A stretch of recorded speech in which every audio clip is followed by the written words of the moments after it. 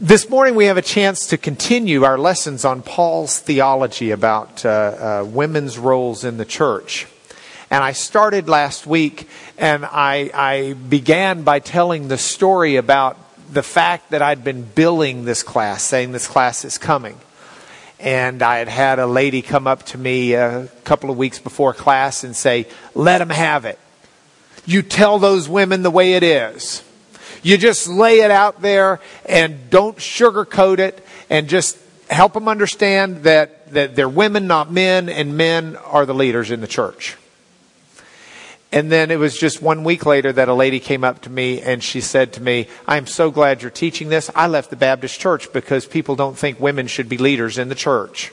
And I hope you just go out there and explain it the way it is, that women should be leading right alongside men." So I had it from this side and I had it from this side. And I taught the first half last week. I taught the second half this week. And I had a chance this morning to bump into a lady who was one of the initial people who said to me 2 years ago, "Would you please address this issue?" And I said to her, "I'm glad you came back today." And she said, "Yeah, I think you copped out last week." So she said it with love and affection in her voice. So I said, "Well, that was last week. This is this week. We'll see how I do." So with that, I have a question. You know what I really don't like? I hate it when people try to tell me what I'm thinking. Okay? I know what I'm thinking most of the time. It's right here in these gray cells in my brain. And I just don't like it when people come up to me and say, "Well, I know what you're thinking." And then they proceed to tell me. And 99% of the time they're wrong. Or I would be explaining something and someone would say perhaps something different, like I was not explaining it right. And I said, "Time out. You don't know what I'm thinking. You would not make that judgment or that assumption if you knew what I was thinking." You're familiar with the expressions, "You need to walk a mile in another man's moccasins or shoes."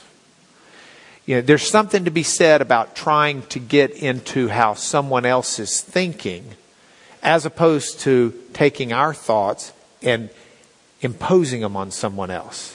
It's not fair for me. Hi, Chris Daniels is here this morning. It's not fair for me to say to Chris, "I know what you're thinking," and impose on him what my thoughts are.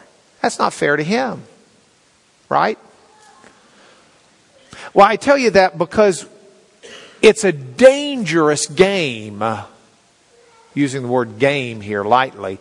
It's a dangerous gambit, to try and do that with Scripture. Let me give you 2 words that we need to look at. These are bad theology issues. Exegesis and eisegesis. Now, who has heard of the word exegesis? Everybody has. Who has heard of the word eisegesis? Relatively few. One of these words is good. One of these words is to be avoided. Let's explore them for a minute. Exegesis. E-X. Ek is the Greek word. It means out of. We get exit from it, because that's where you come out or go out from a place. That's the exit sign. If you want to go out, you go out there. Ek, out.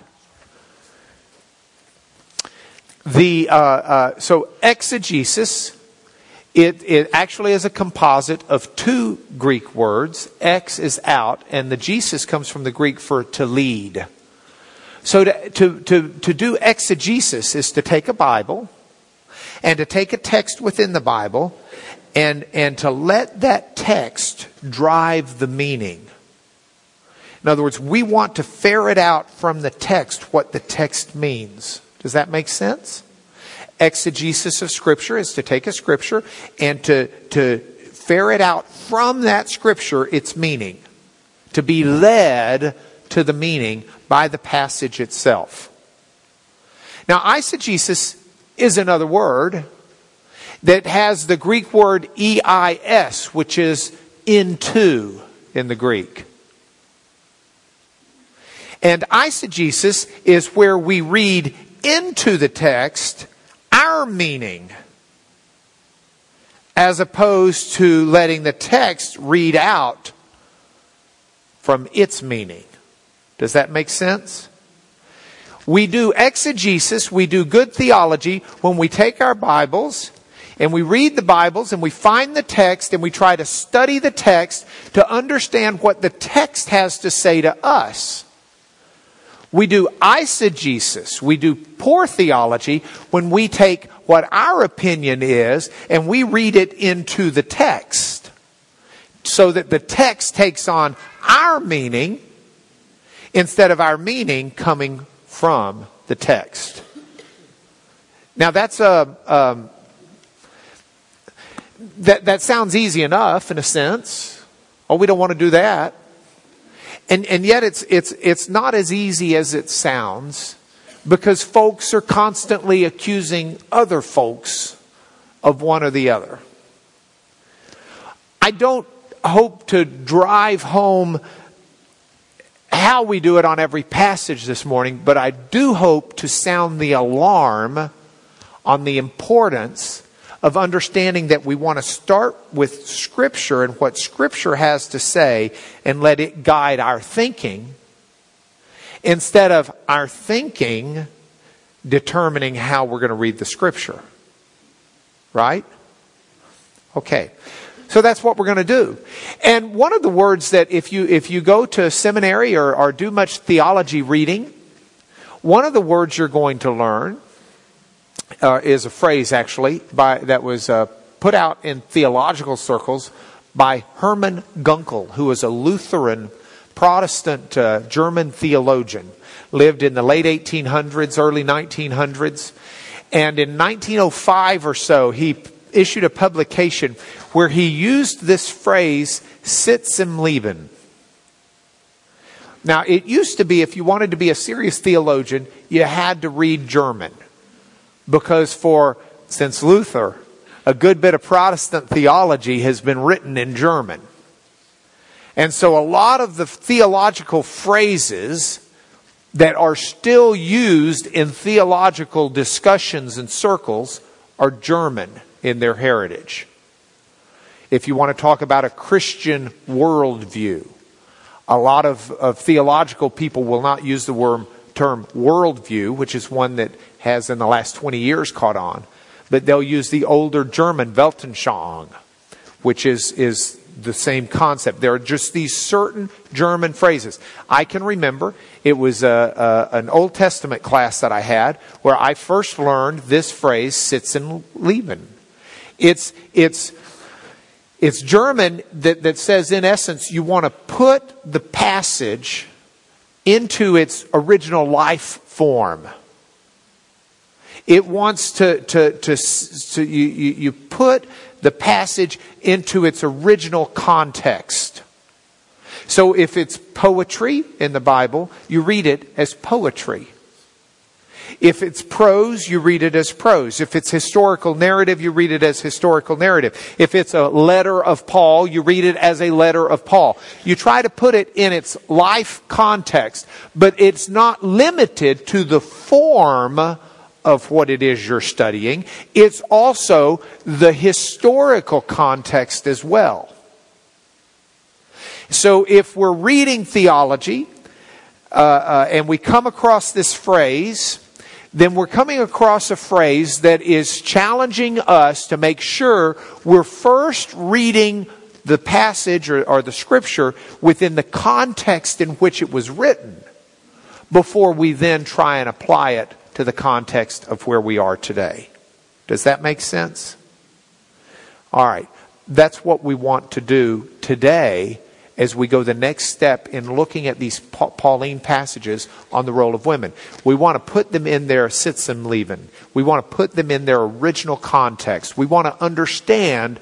We want to go to the Scriptures for their meaning and their context and let it dictate what our meaning is, as opposed to us taking our culture and our understanding and our opinions and trying to read them into the passages.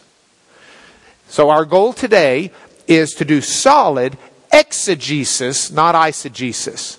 We're going to understand the Sitzum Leben. We're going to understand the life context of some of Paul's difficult passages on women. And that's where we need to start. We need to start by understanding the culture and the world in which these passages were first written. Because in some ways it was very like our world, but in some ways it was very different than our world. So that's the introduction. You ready? All right. Now, if I haven't lost any of you, we're going to keep going. If I have lost you, that's okay. Now's the time to get back on board. And how better to do that than with a good cultural question? Are you up on the latest fashions? Have you read the latest Glamour magazine? Okay, that's not the latest one. That's the only one I could find that didn't have language that I was ashamed to put up here. I think they cleaned it up because they had Miley Cyrus on the cover. It's really hard to find a Glamour magazine that you can even put the cover up in Sunday school. A little easier with Vogue. Do you read these fashion things? Some of you do, some of you don't. I can tell. By the way you're reacting. Yeah, I know what you're thinking. Yeah, you don't either. You're right. Okay. Do you watch the runway and the fashions? Do you know what are the in colors? I'm really not up on that. You can tell. Okay, I had that coming. I'm being told lavender is in, so I'm feeling. Purple is the new black, so I'm feeling pretty stylish. Do you keep up with that?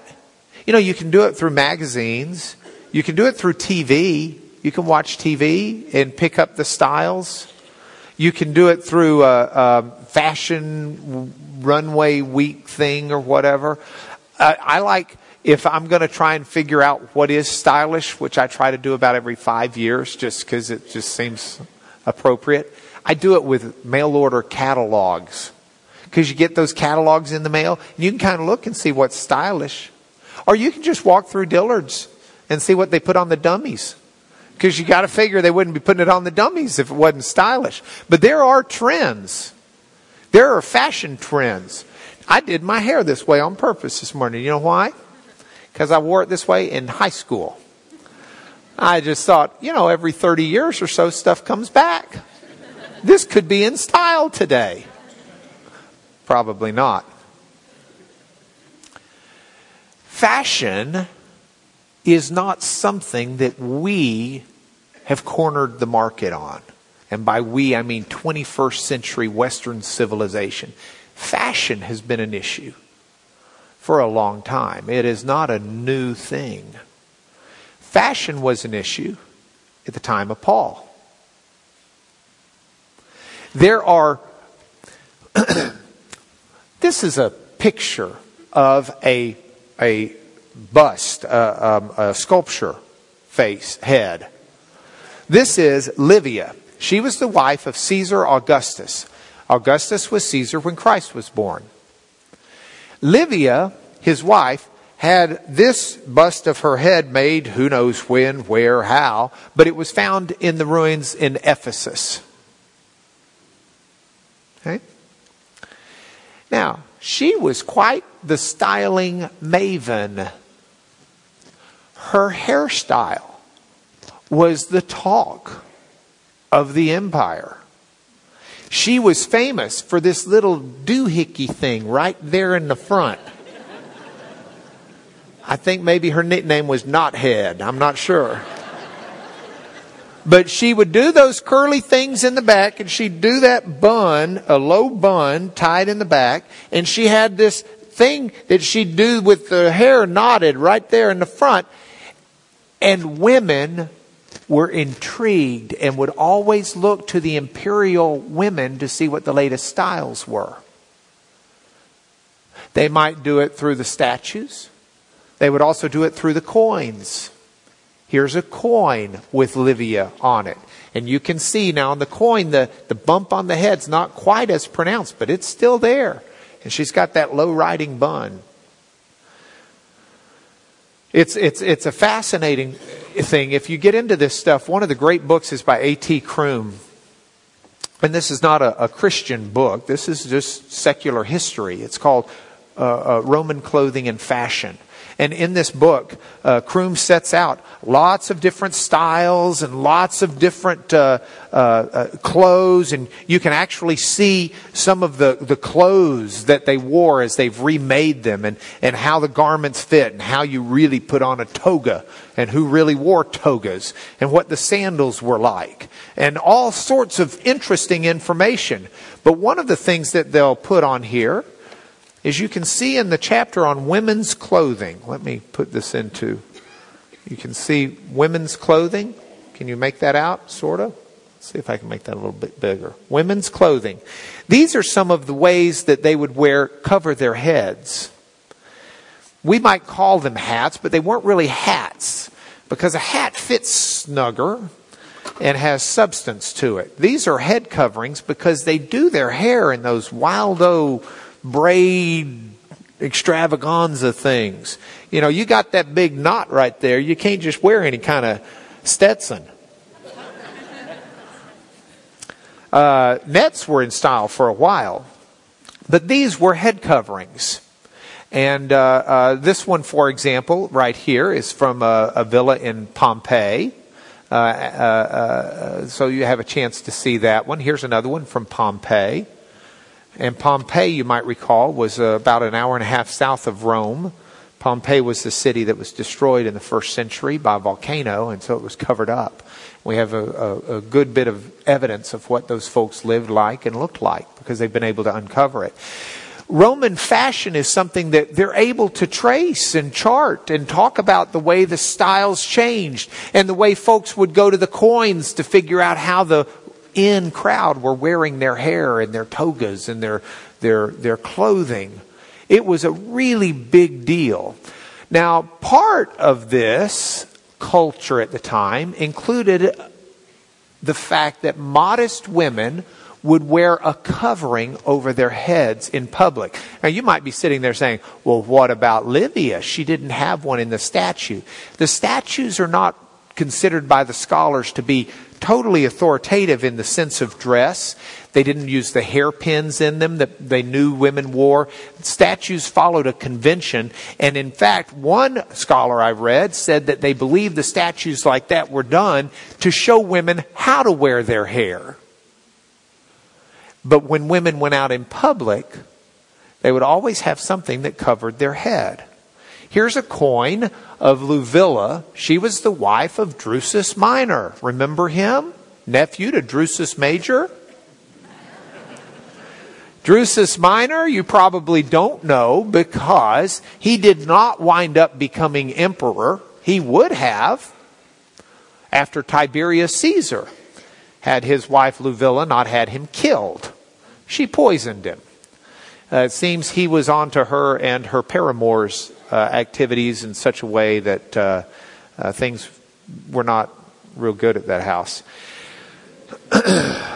Anyway, Livilla, she is wearing a head covering, as you can see, above her braided hair. This is what modest women wore. It was part of their life and part of their culture. In classical antiquity, McGinn writes this: you were what you wore. Now, the name of that book is Prostitution, Sexuality, and the Law in Ancient Rome. Let me tell you why that book is significant enough for me to put it on the cover. Rome had very specific dress codes. And when I say Rome, I mean not just the city, but the empire. Had very specific dress codes for who you were and what your station in life was. They did not have an ability to just go say, okay, give me your social security card or give me your driver's license. I want to make sure this is who you really are. The way they could tell who people were by the way they dressed, by and large.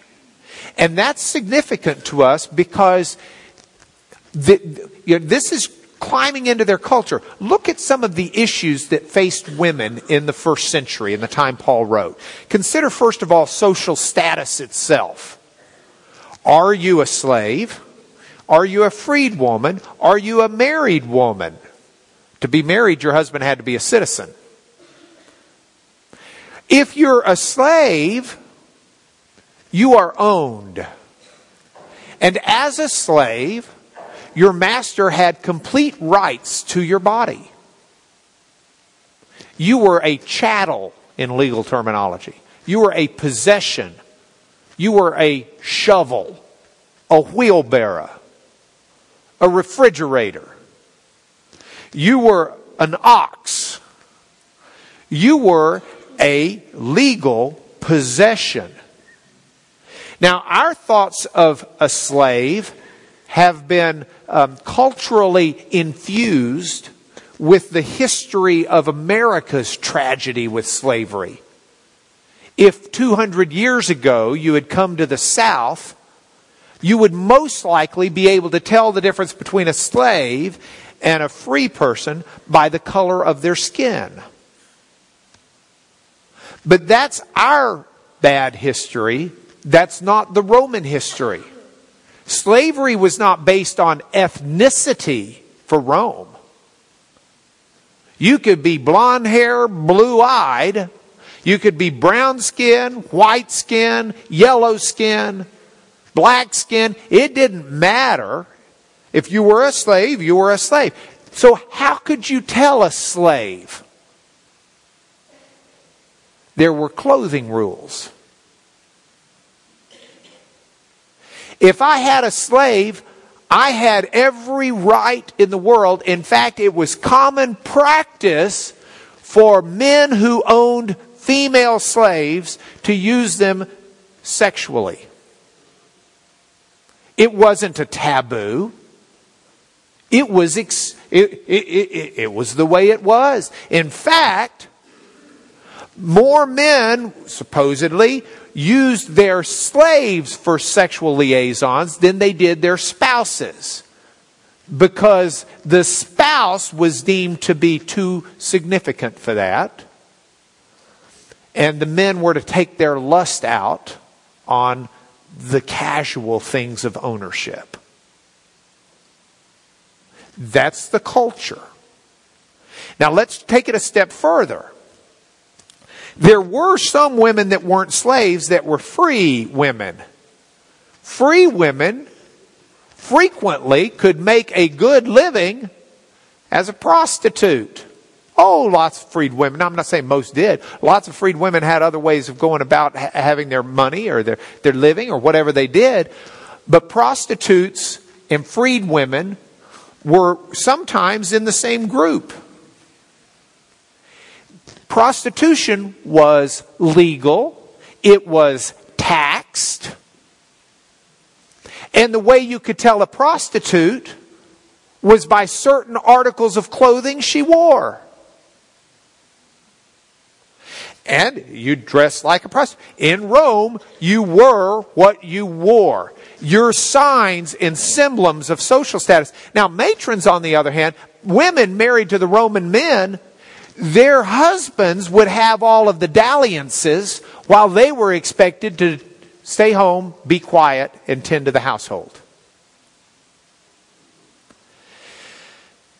Legally, the husbands possessed all the power until about 44 BC. In 44 BC, women started to have some measure of financial independence where they could keep their own dowry. And once women started able to possess money, possess dowry, and have some financial independence, things started to change.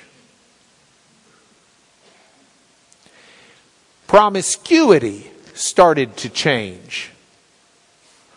Because historically what had happened was a double standard. Men were allowed to dilly-dally all they wanted, both hetero and homosexually. While women who were married were expected not to. It's the way it was. And this is the culture into which Paul is writing, but with a little bit of a twist. Because as Winther explains, Bruce Winther has a wonderful book. I didn't bring my copy. Roman Wives, Roman Widows. There was an arrival of what some historians call the new woman in the empire. This was a reaction to centuries of what I've described to you. Once women started getting some financial independence and were able to own property and were able to take their dowries in the event of an unfaithful husband, or a divorcing husband, I should say, women started asserting themselves. And one of the ways they asserted themselves were the matronly women decided that they were going to live the life of the new woman. Free. And so what they would do is they would be sexually promiscuous themselves. They would dress like prostitutes. They would take possession of men. They might even prostitute themselves, even though they're matrons. They would dress in vulgar and suggestive ways, wearing the clothes of a new generation. This started back under the reign of Caesar Augustus. And Augustus, one of the reasons we know a lot about it is because of a lot of what he enacted as laws to try and counter these problems. Augustus enacted morality laws that said husbands can no longer kill their wives for committing adultery. Husbands had had that power before because the wives are doing it, but it's illegal, and not just the husbands, but anybody can turn the wife in for committing adultery and she can be punished. He took it a step further and said that husbands have an obligation to report their wives within a certain time period, because historians believe husbands were pimping their wives out. Marriage had been on the decline. Women didn't want to get married. Because who wants in that relationship? Procreation? Please. They didn't want children. Children create a matron who's in charge of the children. You don't have children, you're footloose and fancy free. You don't have to worry about your husband going and have a dalliance with the 18-year-old beauty while you're sitting there fighting the I had 3 kids body. And so Caesar Augustus put laws into place that gave financial incentives for marriage. Financial incentives for the mother to actually have the children. Abortion was legal. Wasn't very safe. Contraception was legal. Wasn't always efficient. You run a big risk of killing the mom when she has the abortion because of how toxic the process was. But it was also mechanical. In fact, when the U.S. Supreme Court in Roe versus Wade decided that there is, in essence, a constitutional right of privacy which extends to a right of reproductive decisions, one of the bases within that long opinion was, hey, we came out of the Roman system, and in Rome it was okay to do it. So the financial incentives were put in place to try and help the empire continue with marriage, with productivity. Dress codes were put in place. There are legislative dress codes from the time of Augustus. If you are a prostitute, you cannot wear the stola that a matron can. Matrons, you wear the stola. Prostitutes, well, I'll tell you, you go out on the Roman streets, it wasn't a crime to accost a woman if she wasn't spoken for. So you've got to have the right people with the right dress, with the right credentials. Matrons and prostitutes need to be distinguishable. It's interesting to read the new woman. This was Augustus's reaction. Well, what do you think happened after that? The new women turned around and said, ho, no way. We're going to be even worse. So by the time you get to a fellow named Seneca, actually we call him Seneca, Lucius Annaeus was his real name, Lucius Annaeus. He wrote a portion, and he was a contemporary of Paul's. He wrote a portion in honor of his mother. Listen to what he says. He says, non te maximum. Let's do it in English. He says, unchastity. That's sexual impurity. That's adultery. Unchastity, the greatest evil of our time, has never clashed you, he's writing to his mother, with the great majority of women. Jewels have not moved you, nor pearls. Hey, do you think it's only in the 21st century that women's charms have been purchasable at a price? It's been around a long time. To your eyes, the glitter of riches has not seemed the greatest boon of the human race.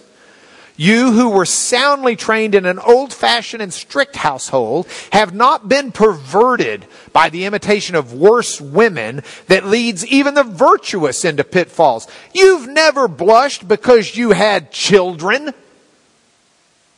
Stretch marks did not bring you to shame, as if it taunted you with your years. Never have you, in the manner of other women whose only recommendation lies in their beauty, tried to conceal your pregnancy as if an unseemly burden. Nor have you ever crushed the hope of children that were being nurtured in your body. Abortion. You have not defiled your face with paints and cosmetics. Never have you fancied the kind of dress that exposed no greater nakedness by being removed. You didn't have that little flimsy see-through thing. In you has been seen that peerless ornament, that fairest beauty on which time lays no hand, the chiefest glory, which is modesty. Modesty. That's the world where Paul was living. That's the world where Paul was writing. Now let's take a moment and let's look at a passage of Scripture, for example. And let's do our exegesis. Now that we've sits and leben, we've climbed into the worldview, we've got the context into which he's writing. Let's try to read the Scripture for what it said originally and apply it to our day instead of taking our culture into the Scripture. We don't have time to go through all of these. Let's just take one. We'll see if we've got more time after that. Let's take 1 Timothy 2. In 1 Timothy chapter 2, Paul's writing to Timothy, who's in care of the church at Ephesus. That's where the statue was of Livia that we looked at earlier. And look at this passage, and let's exegete it a little bit. Paul said, I desire that in every place the men should pray, lifting holy hands without anger or quarreling. Likewise also that women should adorn themselves in respectable apparel, with modesty and self-control, not with that braided hair, gold, pearls, costly attire, but with what's proper for women who profess godliness. Clothe yourself with good works. Let a woman learn quietly with all submissiveness. I don't permit a woman to teach her to exercise authority over a man. Rather, she is to remain quiet. For Adam was formed first, then Eve. And Adam was not deceived, but the woman was deceived and became a transgressor. Yet, she will be saved through childbearing, if they continue in faith, love, and holiness with self-control. Now, I want to divide this passage for us to understand it into 3 different parts. I want us to take this part out of the middle and first look here. So we'll go there first. Then we're going to go here second. And then we're going to go to the middle third. Because what we've often done is taken that middle section and built our theology on it without putting it into the context of what's before it and what's after it. So we want the meat, but we need the bread to make the whole sandwich. Okay? Paul says, women should adorn themselves in respectable apparel. Women should be dressing like women. The issue that was a huge issue were the women who decided that they would dress like prostitutes, because they were going to be the assertive woman. And they were going to flaunt who they were and flaunt what they had. And this was a cultural thing that was going on. The new woman was appearing, and they were loud, and they were bold, and they were sexually promiscuous, and they could do whatever they wanted to do because they had the independence to do it. And Paul's saying, time out. That's not what women need to be. You don't come to church dressed like Cher's nightclub act. You dress with modesty. Show self-control. Don't get all uptight over wearing that hair with the braids and the buns and all the rest of it. Don't spend all your time and energy on that. The gold and the pearls and the costly attire that Seneca so disdained. Instead, dress with what's proper for women who profess godliness. Dress with good works. The same issues down here. She will be saved through childbearing. Oh, that struggled theologians. Still does. A lot of theologians, they sit there and say, what on earth is he talking about? Surely it can't mean that women get to go to heaven if they have babies. Well, some theologians say, well, it's talking about the fact that Mary gave birth to Jesus. And so, no. The Greek word saved, where's Rachel? What's the Greek word for save, honey? S-O-Z-A. Soza. It also means to heal. It means to when the lady's got the issue of blood and she touches the hem of the garment, she was saved by Jesus. No, she was healed. It's the same word. Okay. You want to die? Go back to Rome and have an abortion. You want to die? Go back to Rome and use some of their contraceptives. It was very, very, very, very unhealthy, very risky for the women. Your health, your safety, your not salvation in an eternal sense, but your physical saving is going to be through having the baby. Oh, you say, yeah, but women died through childbirth. Not even remotely close. See, Paul's saying, don't sit there and think that you're going to be the hotshot woman who is going to not have the children, dress like the whore, do all of these types of things and all of this. He says that's not the business of the church.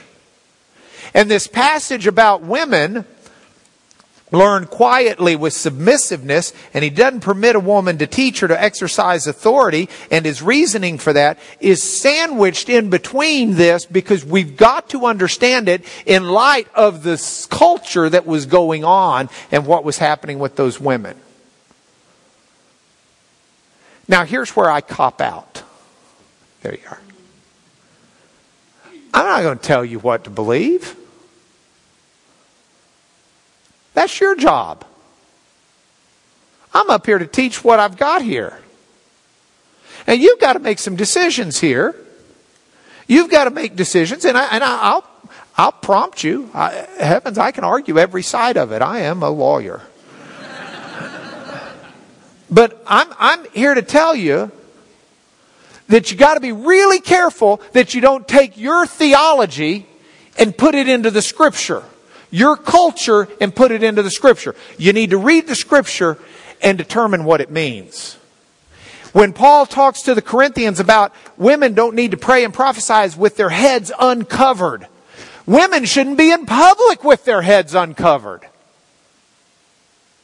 He doesn't want a woman standing up dressed like a prostitute proclaiming the works of Jesus. I don't either. And I don't want David Fleming to dress like a Chippendale dancer to proclaim the wonders of Jesus.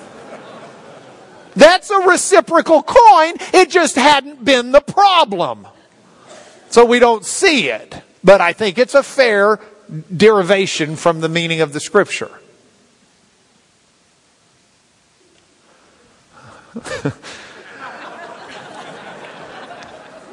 Too many things could be said. Next week, let's talk about baptism. I entreat you to read some of the books that I put in the bibliography of the lesson. Because I mean, we truly could spend 6, 8, 10 weeks on this and just scratch the surface. Another reason I'm copping out is because I can't justify to you where I land on this issue without more time. And we simply don't have that time in this class. So I apologize for that. But my view is, y'all are all incredibly bright people. These are the resources that I would suggest you look at. There may be some others. Next week, I want to talk about Paul and baptism. The week after that's our Christmas party at the law firm.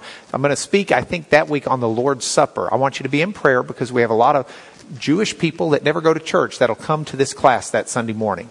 And the Lord's Supper is a wonderful lesson. I've already gotten some indication from multiple childhood preachers of mine who will be here as well. Ken Starr will be here. A number of different folks will show up for the Christmas party that come in early and go to this. So be in prayer. Points for home.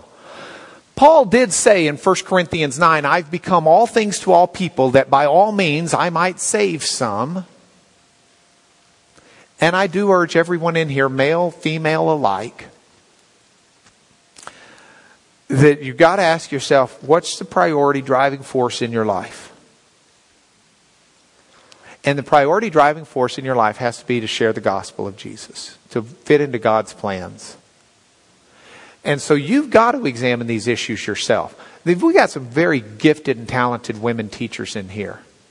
And you need to be using your gifts and talents. I had a very dear woman say to me the other day, young lady, can I pray over a meal with you here? And I said, of course, why not? Because I've been told before I can't. Okay. You need to find where your place is before the Lord, and you need to walk in it. And don't be a shrinking violet, but don't be loud and bombastic either. There's a purpose behind it. And the spirit in which things are done reveal more about the integrity of what's being done than the actions themselves. Paul did say there's neither Jew nor Greek, slave nor free, there's no male or female, you're all one in Christ Jesus. As I said last week, we're called to His service, not our agenda. See, it doesn't matter who we are, it doesn't matter where we came from. If we are in Him, we're His body, so we do His bidding, not ours. And then our final point is, I'm going back to it. Study. I don't want anybody to walk out of here discouraged by saying, oh, how am I ever supposed to understand Scripture? I've got to be reading all of this other stuff. I've got to understand the Sitz and Leben. I've got to understand German stuff. Why isn't it so easy? Okay, don't get discouraged. The fundamentals are pretty easy. John 3:16 is not rocket science. But the complexities and the intricacies and the beauty of what God's given us in Scripture, should never be anything other than a great well of resource that we get to dwell in for the rest of our days, knowing we'll never plumb the depths fully. Would you pray with me? Lord, thank you for everybody in here, and I do pray your blessings on them, men and women alike, old and young, that you will reach out and grow to full fruition, everyone in here, that we as a church body will be one that fosters that growth and that sees people become what they need to be in your kingdom, so that your will is done on earth as it is in heaven. Bless my friends here today. Please, Lord, in Jesus' name, amen.